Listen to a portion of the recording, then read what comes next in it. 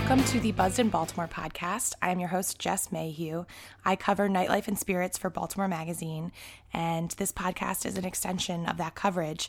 We talk about bars, drinks, and the people that bring them to you. We are here at Union Craft Brewing, and we're here with 2/3 of the ownership. The other one is at a going to a Fish concert tonight. Correct. We're here with John Zarevitz and Kevin Blodger, co-owners of Union. So thank you guys for having me in the office and cleaning up the office a little bit before we started.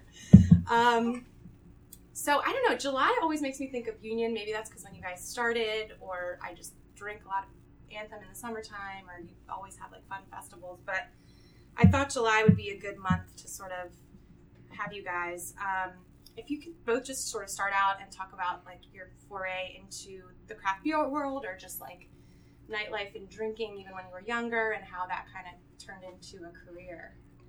Well, I'll start. Sure. Kevin. I got into craft beer in college. We had been drinking a bunch of shit beer. Is it okay to say shit beer? Oh, yeah. Right, I have the explicit on this okay, for a so reason. Yeah. we had been drinking a bunch of shit beer in college, and I can remember the day my roommate said, instead of doing this, let's get like $6-7 together and buy a 6-pack of good beer. So we went out, and good beer at that time was probably like Pete's Wicked Ale or something like that to us. And we started drinking this beer, and we started realizing there's all these flavors and all this really cool stuff in craft beer that we hadn't thought about, and never tasted before. It was really cool. So I got more and more into it. I got a job at a liquor store. I started home brewing, and that kind of led me into brewing as a profession. So when I got out of Maryland, I took a job as assistant brewer, and I've been doing it ever since, except for a couple of years when I worked at a special ed school. But You went to Maryland? yeah, I went to Maryland. I did too. All right, cool. They didn't have much craft beer on tap at Bentley's, I don't think. No, they didn't. Duckman was on tap at Bentley's for a while. Was it really? Yeah. Oh my god, that's Yeah, it was pretty pretty good cool. get. Yeah, Yeah. that's awesome. I drank just shit beer, like you said. Yeah. The whole time in college. Yeah, I remember we'd get like a case of 1540s for $15, and Oh yeah, 40s were. have at it. I mean, when you're Yeah. broke, that's like the only way to Yeah. drink, really. Yeah. And you worked at Gordon Biersch, didn't you? Yeah, I worked at Gordon Biersch for about 5 years. Cap City Brewing here in the Inner Harbor before that, and then at Frederick Brewing, which is now Flying Dog. Gotcha. Before that. Oh, that's cool. Yeah. Gordon Biersch, do they have like the strict kind of like German rules of doing stuff? I mean, they or- did when I was there. Now you can brew whatever you want, but because that's what consultants told me. Yeah. But when I was there, it was strictly German. It had to be German in origin. You had to submit every beer, get it approved before you could brew it.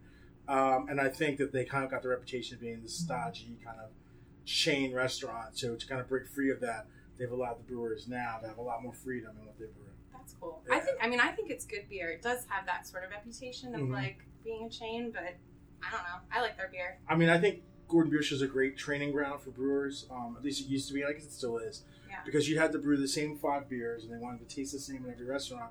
And you would send in your beers to a lab to get analyzed, and that's kind of how you would bonus.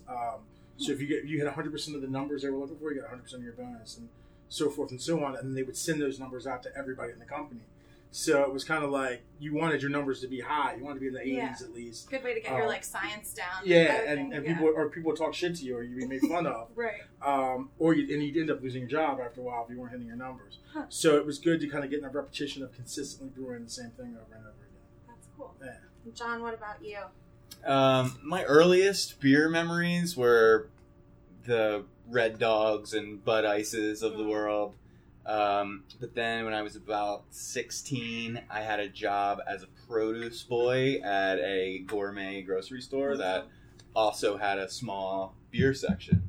And I remember seeing Blue Moon on the shelf and it being an attractive package, and I was very curious about what it was.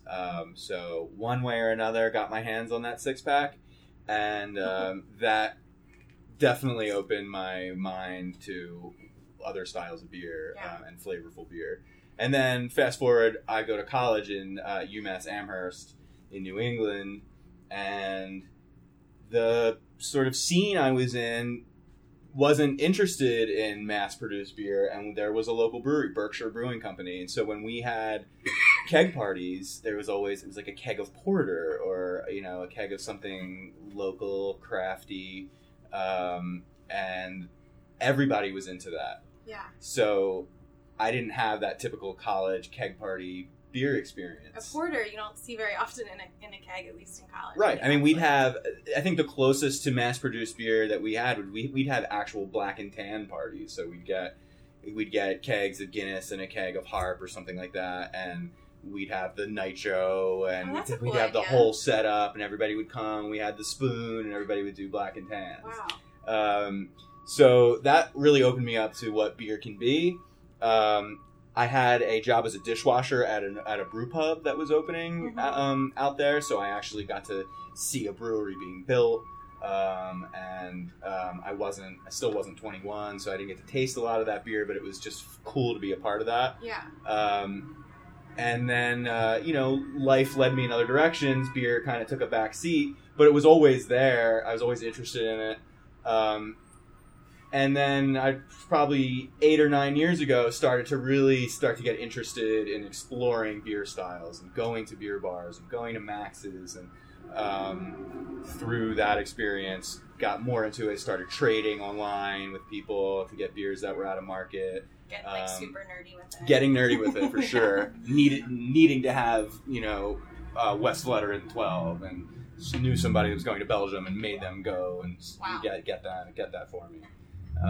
So those the hunting for those white whale beers became a little bit of an obsession. I kind of have a collector's mentality anyway, and that sort of became a hobby, which eventually led to buying a homebrew kit and starting to homebrew on the stove, and then upgraded to the turkey fryer in the backyard, and never really made anything very good, but got me very interested in brewing. And this is just as craft beer started to explode in the country, and I was looking for another career option, being unsatisfied in my current career. So it suits me. It just suits my personality and my interests.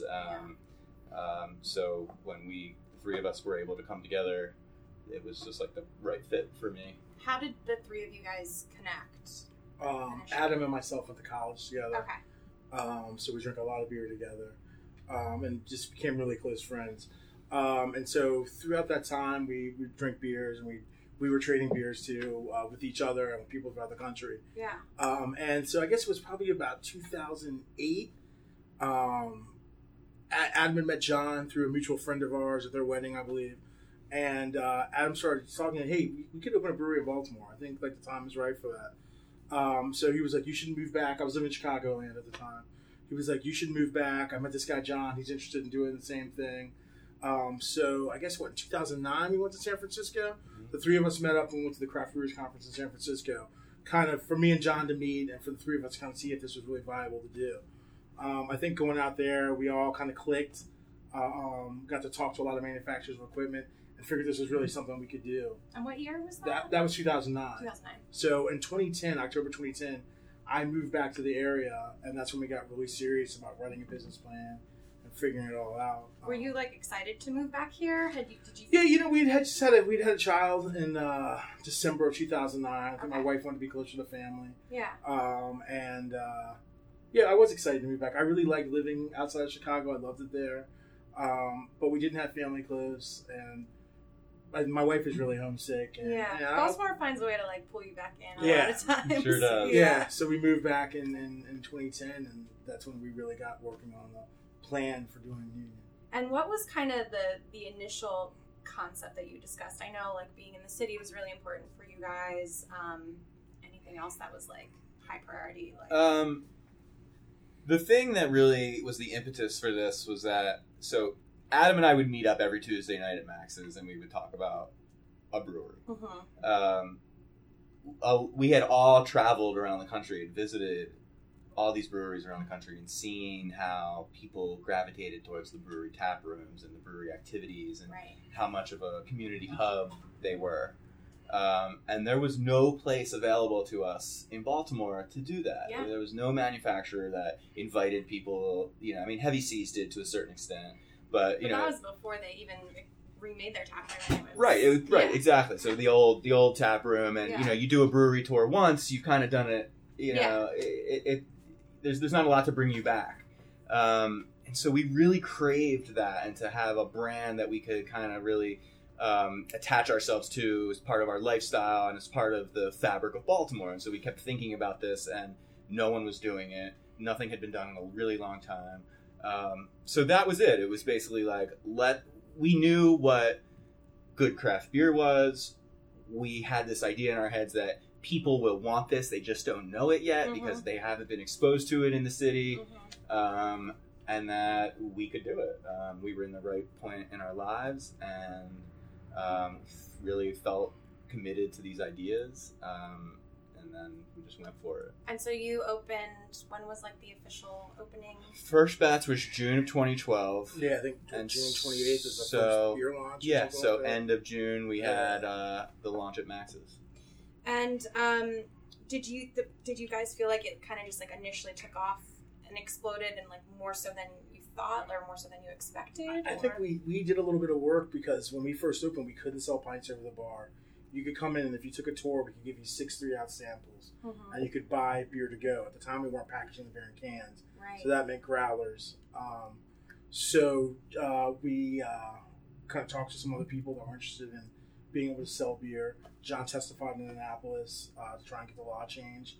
At first, the wholesalers were against it, but then they kind of relented a little bit, so we were able to get past it. We could sell pints over the bar, and I think that's what helped us really take off.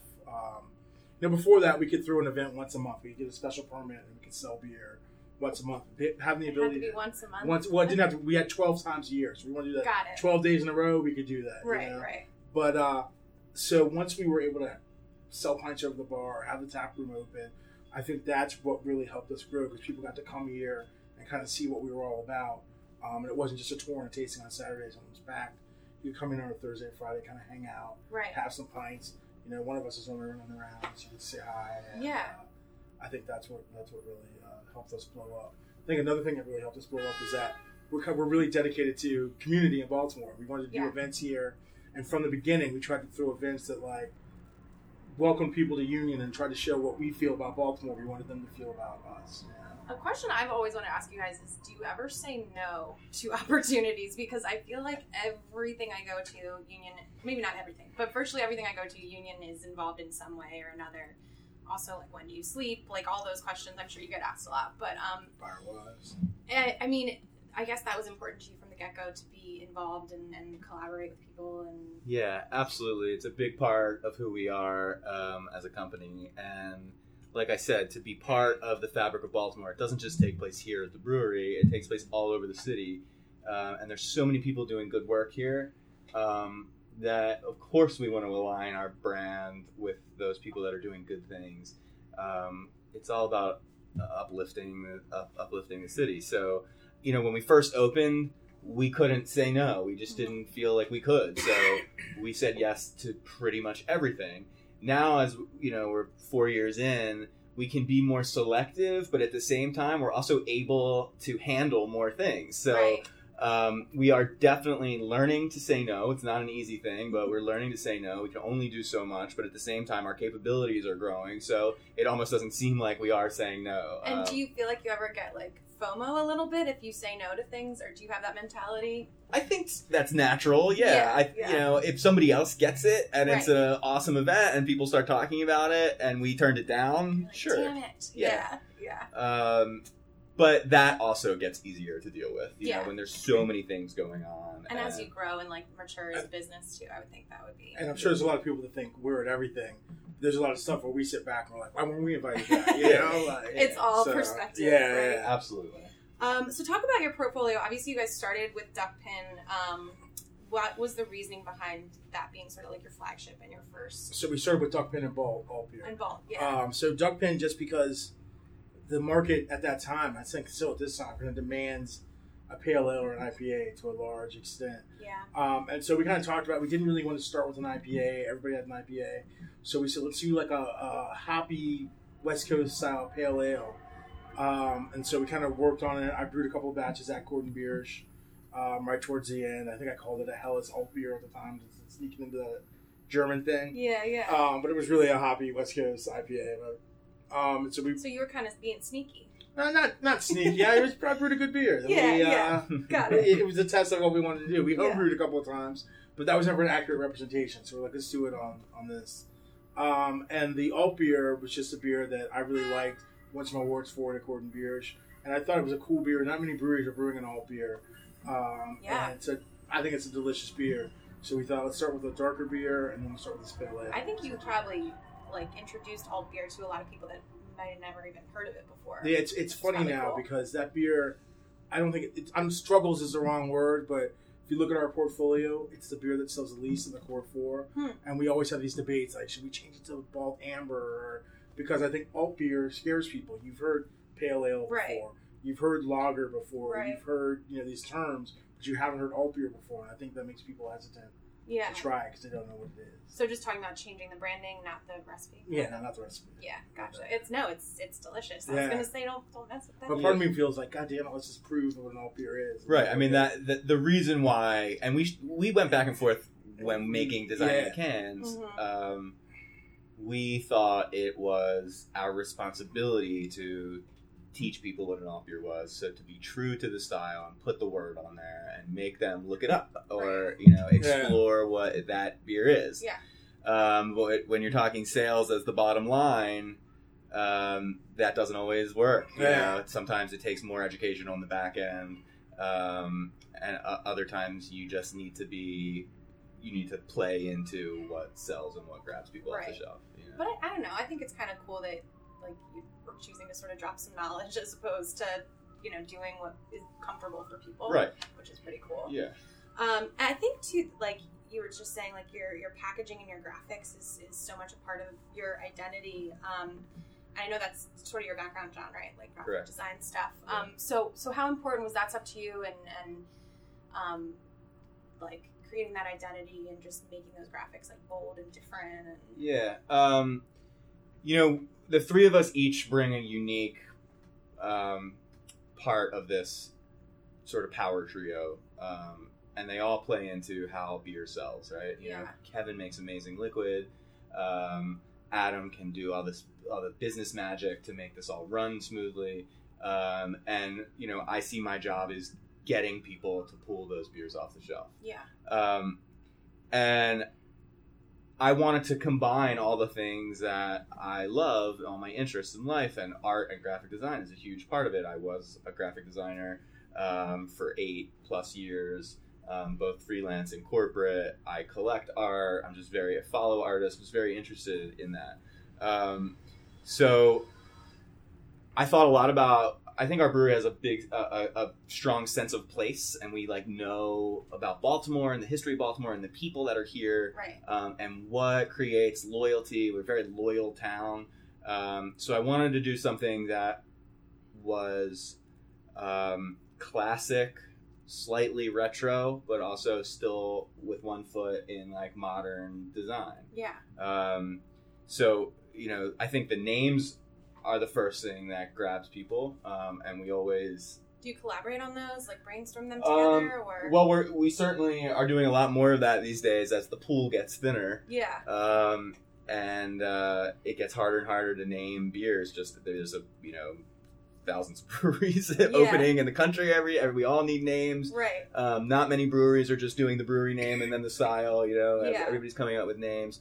And I love names. It's one of my favorite parts of this. Totally. I think that'd be really fun. Yeah, it's great. Yeah. It is great, but it's getting much more difficult. At first, Duckpin, that probably came before the brewery name. We knew we were making a beer called Duckpin. Yeah. So that was the impetus. Once Duckpin was sort of locked in, the other core beers fell into that template. And then some things just hit, like Anthem. Mm-hmm.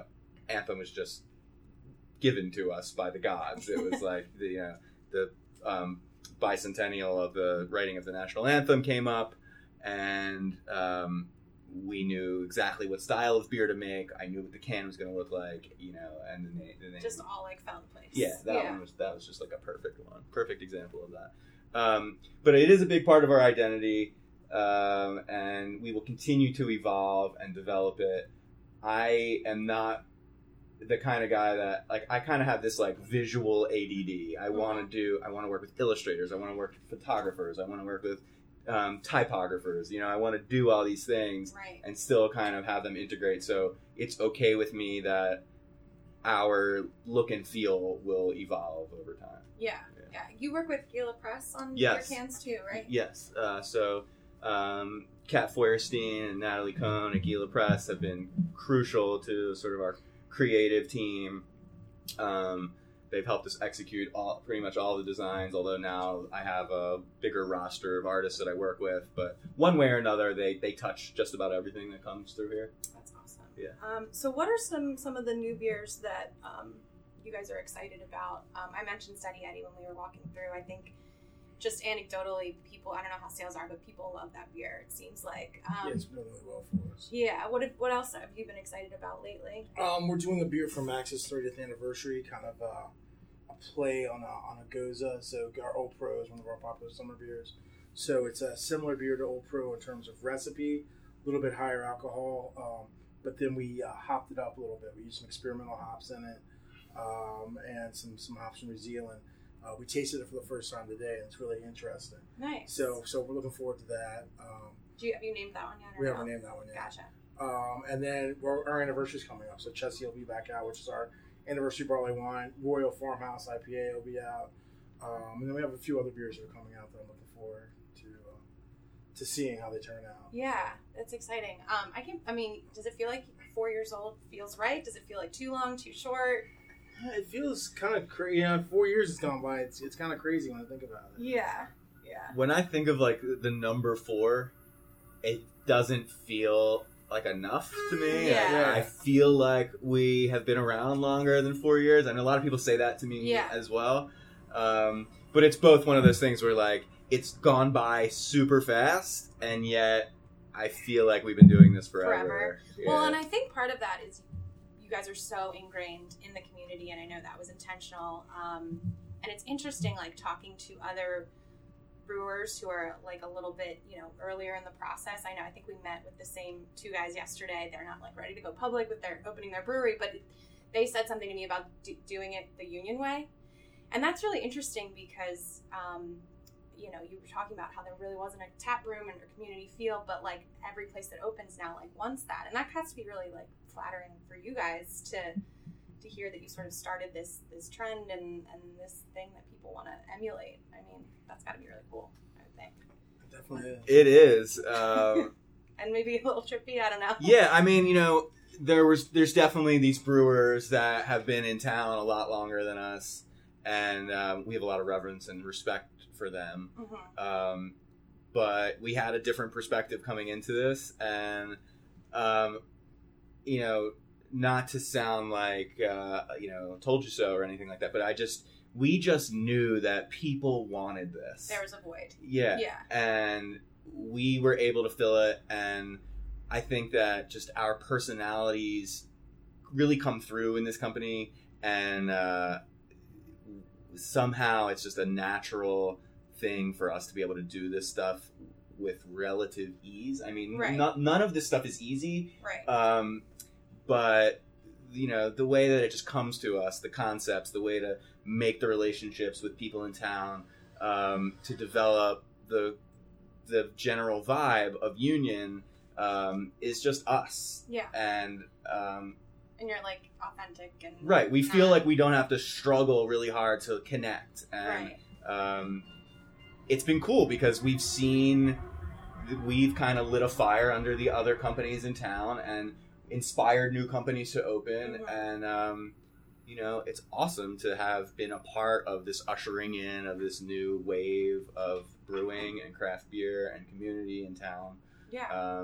And it doesn't just touch beer, it touches all these other businesses that want a similar thing, and that's awesome. It's just better. It just makes life better for people that live in Baltimore. Yeah, no, for sure. And I think what's interesting too is that tap rooms are sort of becoming destinations now. Like they're, my coworker might be having her baby shower at Waverly, and stuff like that just wouldn't have happened a few years ago. Wouldn't have happened before you guys were here, I don't think.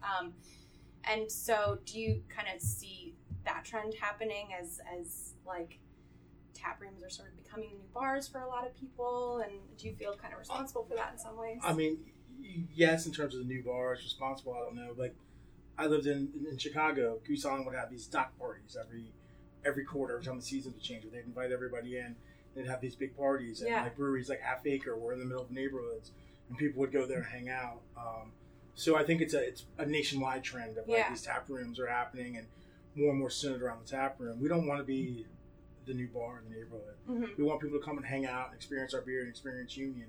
But at the same time, we know we have all these bars that are selling our product around us, and we're not here to try and compete with them. Right. We want to be part of the neighborhood, and showcase our beer. In addition to it, and not kind of opposed to it. Yeah. It was interesting. I just went to Denver for the first time in May, and Denver's obviously crazy. Mm-hmm. It's almost like I was like sensory overload, like walking down some of those streets, just like the breweries and the distilleries. But really, there when you go to hang out, more often than not, you're going to a brewery rather than a bar. And that obviously that hasn't really happened in Baltimore yet.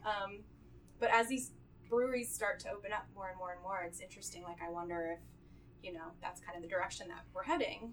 Yeah, I mean, it may be. It's hard to say. I mean, I know that we carefully consider ways to not be a bar. Mm-hmm. And I don't know how people perceive it when they're here, but we do a lot of stuff out in our parking lot. Right. We do, we only serve our beer. We're not making cocktails. We're not, we're not your neighborhood bar. We want to have a different kind of experience. But we are your neighborhood brewery. When you're coming, right. Right. Yeah. And so, to us, a brewery is more than a bar. It's more than just a beer factory. Mm-hmm.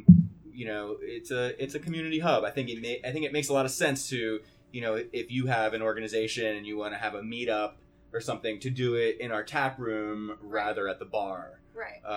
There's just a different feel. It's more friendly neighborhood kind of vibe. It's not a dark place to meet your Tinder date necessarily. It's a little more interactive too, right? Because you can like go on a tour if you want to do that. As part of your thing. Or... Yeah, and for us, it's the front lines of our brand building, right. Beer education. That's really what it's all about. We certainly hope that we always offer the opportunity to learn about beer when you're here. Yeah. And you guys have always done really cool, kind of creative, fun events. I was just curious, in the past 4 years, has there been a standout kind of favorite event for you two personally? Because I know you guys get to have a little fun, even though, it's your place of work. Yeah, there's been a lot of a few things pop into mind. Some of them that have happened recently. They're not always the most well-attended events, but they're just special in certain ways. So, first of all, our anniversary parties are amazing because those are the largest gatherings of people that we have once a year. But the Old Pro Invitational that happened in Ocean City this year, which was a miniature golf tournament that we had, 160 people came out and played sort of competitive mini golf. Was amazing. They got like real competitive with it. Yeah, so I'm hoping that next year it's actually even more competitive. You did the golf thing here, which was really fun too. We did, yeah. That was sort of the first impetus of the of the Old Pro Invitational, where we had a few local artists build some creative mini golf holes, and we did it in the parking lot. The heavy metal parking lot event that we just had was just super fun and special. I really enjoyed that. You took a piece of Maryland that maybe not everyone knows about, but that is very like kind of uniquely like special to this area, which is exactly what we want to do. Right. Yeah. It's not something that anyone outside of this area might even know about, but like if you've lived here for long enough, like you're like, oh yeah, that thing. Right. But the thing that makes that film so special is that it's really known all over the country and even all over the world. I mean, it's viral video. Right. It just happens to have taken place in Maryland. So pre-YouTube and all that stuff. I mean, I'm sure the first time a lot of people heard a Glen Burnie accent was straight from the film. Very thick Glen Burnie accent. I think my favorite event we've done here is the bike party. We did that Halloween bike party. I guess it was that in 2013, maybe? That's definitely on the list. And it was just a crazy party. I don't think we knew what to expect.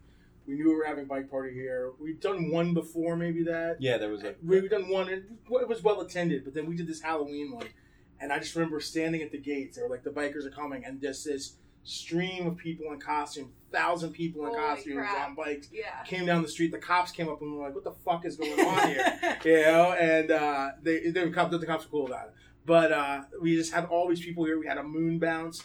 There were so many people on the moon bounce that I felt like the moon bounce was like bouncing sideways. Gonna like topple over. Yeah, it was such Doing a a moon crazy bounce event. as an adult, not quite as easy as it was when you were a kid. Yeah, and I think we'll never have an adult moon bounce at the brewery again. It's like so good in theory, and you get in there and you're like, oh my god. Yeah, like I'm winded. Yeah. I'm so But it was tired, just such a great sore. event. Yeah. I remember just standing back and looking out at the lot, and there was all these people here drinking our beer, having a great time, and it was just a really amazing event. And you had only been open for Like 6 months to a year, or maybe over a year. at Yeah, that I think point. just over a year. But still, like for Yeah, that turnout. it was just a pretty cool event.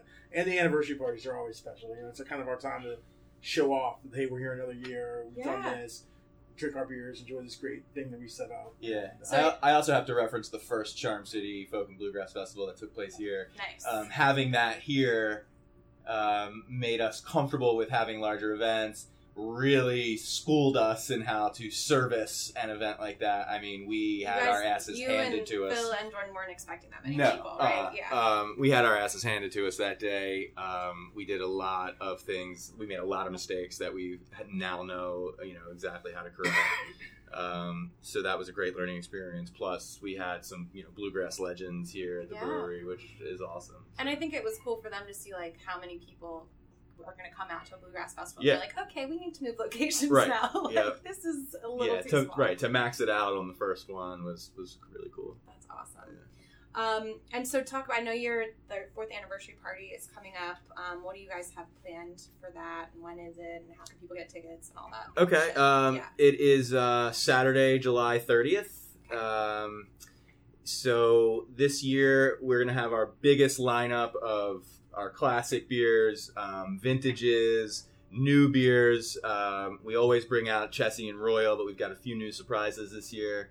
We'll have a ton of casks that our brewer and cellarman Lynn has taken over our cask program. She does some amazing infusions, so we'll have a whole cask bar. That's awesome. We have the 23-piece Baltimore Afrobeat Society playing. It's a lot of people. This is a group that is sort of like this underground band that comes together very rarely.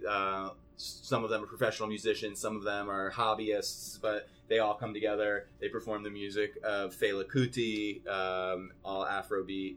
I first saw them at a H&H warehouse party that I don't know how I ended up there, but it was one of the most amazing. You never know how you get to those Right. places. I mean, exactly. Such a Baltimore thing to be at a party like that. It was one of the best nights I've ever had in Baltimore. I was really unforgettable. From day one, we've been talking about having them here, so we're really excited. And this is the first time that they've... First time they're here, Cool. and their only summer performance. So we're real stoked about that. We'll have our buddy DJ Daniel Biltmore doing some DJing before the band and possibly after. We'll see how it goes. We've got a lot of great food. Gypsy Queen, local oyster, a steam bun, pork bun pop up from John Carroll and the Smokin' Bowls team. Oh, cool. We will have Pork Lord tacos from Chef Tim Dyson. Will be here doing that. Pizza de Joey will also be here serving up the big slices. What else do we have? I don't know. Lots That's of a fun lot of stuff. stuff. Yeah, lots of fun stuff. If you were lucky enough to score a VIP ticket, that has a hour of open tasting plus a buffet from La Cuchara included. There'll be a new shirt. There'll be a new glass. It's just a lot of fun and a great way to sort of celebrate the brewery. Yeah, that's awesome. And before because I thought it'd be fun to like try some maybe new stuff or rare stuff or whatever. I just kind of wanted to get a sense from you guys of where you feel like the craft beer scene in Baltimore is now, and kind of where we are compared to the rest of the country, and is it just only going to grow? Is there a kind of a bubble, that kind of thing, and how you kind of see yourselves fitting into that? To me, Baltimore's always had a great drinking scene. There's always been a dedicated crew of guys getting a little bit older now that have kept cask beer alive, and in Baltimore, the crew that gets together Tuesday nights at Max's. So it's always been cool that way. And you've got Hugh and Heavy Seas, Clipper City before that. And Hugh gets his props for pretty much creating the Baltimore. He's like the and, godfather. yeah, of the and source, Maryland yeah. beer scene. You know, like Yeah. back in the day, you had Wild Goose, and you had Brimstone that was here for a little bit. A few other breweries, but Hughes outlasted all those guys. He's still here, and that's pretty cool to see. Yeah. And so I think where the scene is going is you've got a bunch of guys that have grown up pretty much only drinking craft beer, a little bit younger than us, that are starting breweries now. So you have the guys at Diamondback, you got the guys at Monument City, Full Tilt, you got Peabody Heights. So I think there's a scene starting in Baltimore, and I think there's room for everybody here and for everybody to make good beer and have good times. And it's kind of cool that we were a little bit ahead of that movement, so that people know Union. And I think we'll just keep making good beers and trying to be part of the community and keep growing. You know? And yeah, what's the future for you guys as far as like possible expansion or, you know, growth in the next? Yeah, I mean, who's to say? We don't know, but the company is growing. It's grown faster than we projected. We are absolutely outgrowing our facility here. So a new facility is inevitable. We've been working on that plan for a while. We continue to work on it. We have nothing finalized. We don't know what's going to happen or where we're going. We are very passionate about staying in the city. Yeah, which can be really difficult. Very difficult. Yeah. When you're looking for a facility as large as the one we're looking for, and with all the sort of specific brewery needs, it's really difficult. Yeah.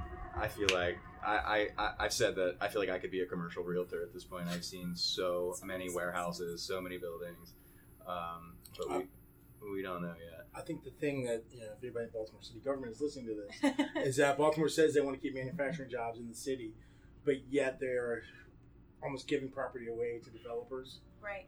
And rezoning property for developers with all the tax breaks that could be used for manufacturing. Our manufacturing business, probably in our next facility, will have up to 100 jobs. Being in the city is very, very important to us, but they're making it darn hard to find exactly what we want. So we're still looking. We still believe in Baltimore. We want to be here, right? But we could. Yeah, they don't make it easy on you, unfortunately. Yeah. Well, so for now you're here, though, so that's great. Yeah. And do you want to maybe go into the tap room to try some beers? Yeah, we can definitely do that. Sure. Okay. I didn't know. Is there anything else you guys kind of want to plug or? No, just that Union is always open to you. Well, not always. Thursday, Friday, and Saturday. Mostly. Yeah, but if you've never been here, we certainly invite you to come down and check it out. Follow us on all the social medias. We're very active and doing lots of fun stuff, for you guys. So make sure that you're aware of what's going on, and we're doing stuff at all your local favorite watering holes. So look out for them. All of them, pretty much all of them. And mini plug for myself, if this is any indication of craft beer scene here, I convinced the magazine to do a beer issue in February. So cover story, all about beer. You guys will be all over it. It's taken me a few years, but now they're seeing the light, I think, because it's sold well in places like San Diego and Denver and stuff, and I think it'll do well here, right. Hopefully. I mean, right there speaks to how the scene is growing. Yeah. I mean, Baltimore Magazine's going to have a beer issue. Baltimore Beer Week keeps growing. Yeah, the Homebrewers Conference. The Homebrewers Conference was just here. That's a big thing. Holy shit, I went to that Sour Fest at Alewife. I've never had so much sour beer in my life. It was crazy. Did they serve a bowl of Tums? And I wanted to tell you, so the guy next to me was from out of town. I forget where he was from, somewhere in the Midwest, and we tried 18 sours, and his favorite was Old Brown. Oh, that's awesome. So, I mean, there was stuff from, like, Europe and everywhere, so. Yeah. Cool. Anyway, there's the one guy. You have him. All right. That's awesome. Yep. Awesome. All right, well, let's go try some beers. Yeah. So we have 5 beers in front of us. Do you want to just kind of, walk us through each? Yeah. Okay. I'll just tell you what they are real quick, and then you can elaborate a little bit more. So first up, we have Perfecta Pils, which is a German-style Pilsner that comes out each year right before Preakness. Mm-hmm. We have Heavy Metal Parking Lot, which is a Belgian-style golden strong ale. That was our tribute to the 30th anniversary of the film Heavy Metal Parking Lot.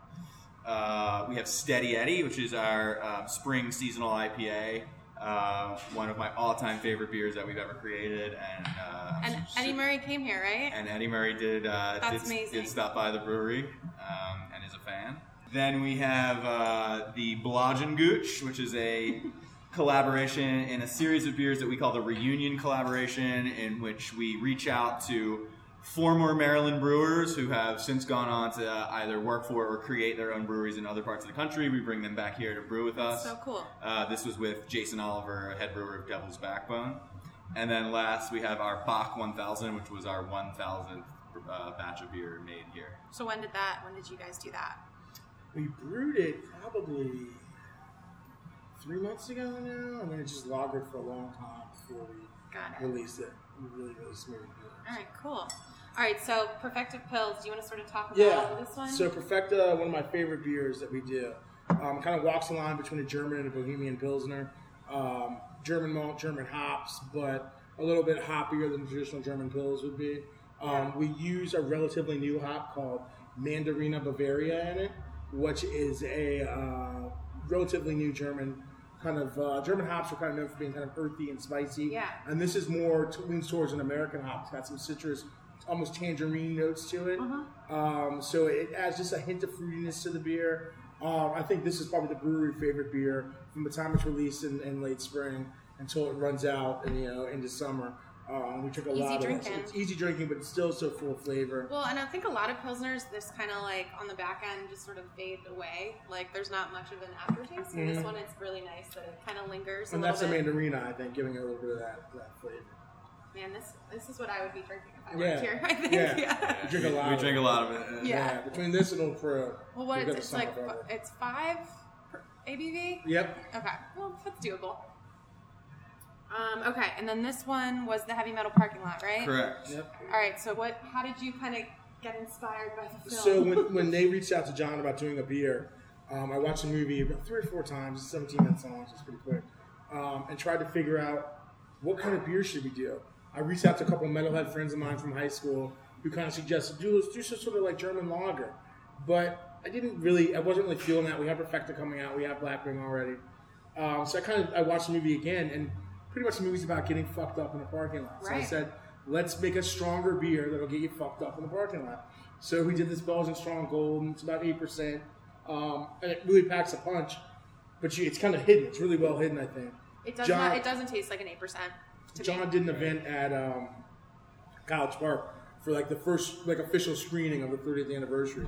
And he took the beer down, and he said there was one guy that was drinking a lot of the beer, and John said he turned to something and was like, we're going to see that guy passed out somewhere later. They walked out of the event, and the guy was passed out on the bench in front of the event. One of the other links to this whole thing is that Judas Priest, which was the concert of which this documentary took place outside of in the parking lot, and at the time was well known to be or thought of to be this like a satanic metal band. Right. So the most popular beer of this style is Duvel. Duvel means devil, but this style of beer is often named after the devil. So another little conceptual cool link between the style and the film. It's masked really well. It's got, it's a little bit fruity, right? Yeah, definitely a little bit fruity. It great Belgian yeast strain in there that gives it that fruitiness. This is dangerous. So if people want to drink this, they have to come here? At this point, yeah. No, we have kegs out in distribution. Yeah. I'm definitely seeing like untapped check-ins from all around the city, but we're the only place you can get a growler of it. People have been asking about that. Yeah, to get it. Yeah. A lot of people. But the cans, the limited edition cans, are all sold out. Got it. That's delicious and dangerous. Yeah. That was the voice of Matt. He's the guy that gets his beer out. So everybody in the city, him and Sean. Cameo appearance from Matt. Yeah, that's okay. No worries. Ladies, Matt likes to work out. He's a Is Matt freak. single? CrossFit champion. He's not single, but Okay. But just to shout you out. just want to see a fine specimen of man in the brewery. Look at him carrying that beer. Currently carrying 5 cases of beer. And not even breaking a sweat. I can only carry 2. That's why he's your sales guy. All right, so the third one is Steady Eddie. Steady Eddie. Okay. So talk about, I mean, the inspiration is obviously Eddie Murray, but Yes. talk a Yeah, little bit so about it. we wanted to brew a wheat IPA. We were big fans of, there's a brewery in Indiana called Three Floyds. They make a wheat IPA, well, not wheat pale ale, I don't know what they call it, called Gumball Ale. So we kept talking about it. At one point, it's still a wheat IPA. So when we kind of decided we were going to do sort of rotating IPAs per season, when summer came, we said, let's do this wheat IPA. But we didn't want it to taste like every other IPA. So I played around with some at the time, I guess Sriracha H wasn't a newer hop. Azaka is another hop that's in there, which is newer, and Green Bullet. We kind of blended those three together. So you get this beer that's very influenced by the Sriracha Ace hop. It gives it a lot of lemony and dill characteristics. The Azaka gives it some kind of stone fruit. It plays really well with the wheat that we use in the beer. So you get this kind of lemony dill. It's not like another IPA. It doesn't have those citrus or the pine. hops are really subtle, you know, and it's not piney. Yeah, it's very fruity, and it's just I think it's a really great beer for the summer. And it forces you to think about IPAs kind of in a different way than you normally would. Which is exactly why like this beer excites me so much. Like this is just a different IPA experience, and like I just love the fact that like we're not afraid to put out a beer that someone is going to pick this up. Like, oh, it's a IPA, and they pick it up and they taste it, and it's nothing like it's not they like the expected. green flash of Right. the world. It defies expectations. It's incredibly refreshing. It's perfect for this time of year. Uses really interesting hops, which give it some just great character. And this you can get in like most liquor stores now. Yeah. I mean, it's everywhere. People are really taking to it, which is great. Love to see it. Proud of the way the can looks. I'm super excited that Eddie Murray has gotten his hands on it. So that was my question. Why Eddie Murray? I mean, you could pick any Oriole. We grew up in the era of Eddie Murray. I mean, going to Memorial Stadium and chanting Eddie, Eddie is like my best memory of sports. Yeah. So, he was a hero to us, especially Adam, who's a huge Orioles and baseball nut. I think I've seen him, like pictures of him wearing some sort of wig. He has been known to make appearances dressed as Eddie Murray. Okay, that's what I have pictured in my head. And so Steady Eddie is Eddie Murray's nickname. I mean, it's not like a sort of ubiquitous nickname that everybody knows, but like, if you were a hardcore baseball fan, he was always good for a big hit when the O's needed it. Right. And just a hero that we wanted to pay tribute to. It's funny because a lot of the newer drinkers, or maybe even transplants to Baltimore, they weren't even alive. don't even know anything about Eddie Murray. Yeah. No, yeah. But he's just an all-time great Baltimore hero. He tried the beer, right? He tried What the did beer. What did he have to So say? he liked it. Yeah. So he's more of a wine guy, but Yeah. he liked the beer. Eddie Murray's a man of few words. Yeah. Right. But he was very gracious with us, and it was such Did you reach out to him? Like, how did he wind up here? Well, the story is basically we had put out the beer, and we had put out some T-shirts, and Eddie Murray's lawyer actually saw the T-shirts online, and she reached out on his behalf. Can always count on the lawyers to Right. figure something out. But it's like super cool about it. Yeah. And and we just explained to her that we were such big fans of his, and she sent him the beer, and, Awesome. and Eddie liked the beer. So the next time he was in town, he came by. That's so cool. Yeah. So it wasn't an Ozzy Osbourne situation. No. No, it was not at all. It's pretty much the exact opposite Exact of that. opposite. Yeah. Well, that speaks. I mean, makes you like him even more, right? Yeah. Yeah. That's awesome. Okay, number 4. Number 4 is Balajan Gooch. Oh, right. So this is a beer I brewed with Jason Oliver from Devil's Backbone, AKA. the Gooch. So why is it called the Gooch? Well, so the Gooch was an invisible bully, right? On Different strokes. So that's kind of like the Gooch. The Gooch will disappear and reappear. And he's the Gooch. Is he like evasive? Like, is that his personality? No, he's a really great guy. He Yeah. just is a guy that likes to drink and likes to disappear. Like likes to the reappear. old Yeah. Irish accent? I'm Yeah, gonna go with that yeah, as yeah. well. I believe the kids call it ghosting. Yeah, they call it Oh, ghosting now. Shit, Yeah. it's called Irish. Should I up my terminology? Yeah. But so the Gooch, and I'm Blodge. People call me Blodge since I was like two years old, probably. And so Blodge and Gooch. He says if we ever brew it down at his place, it'll be Gooch and Blodge. And so we wanted to brew this beer, but we didn't know what to brew. Jason's really known for his Vienna lager. And we're known for doing these kind of cool kettle sour beers. So we said, look, what if we did a sour Vienna lager? Kind of try to create some sort of new style of beer. So he came up here, we brewed the wort, we soured it, dry hopped it with a little bit of German Tettnang hops just for a little bit of aroma. And I think it's this really cool beer where you get kind of the sweetness from the malt that we get from a Vienna lager, followed by this kind of tart finish, which I really enjoy in this beer. Right, but it's not like, it's not like ciders or Old Crow where the tartness is like dominant. No. It's really balanced. Yeah, it's really balanced out, which is really cool.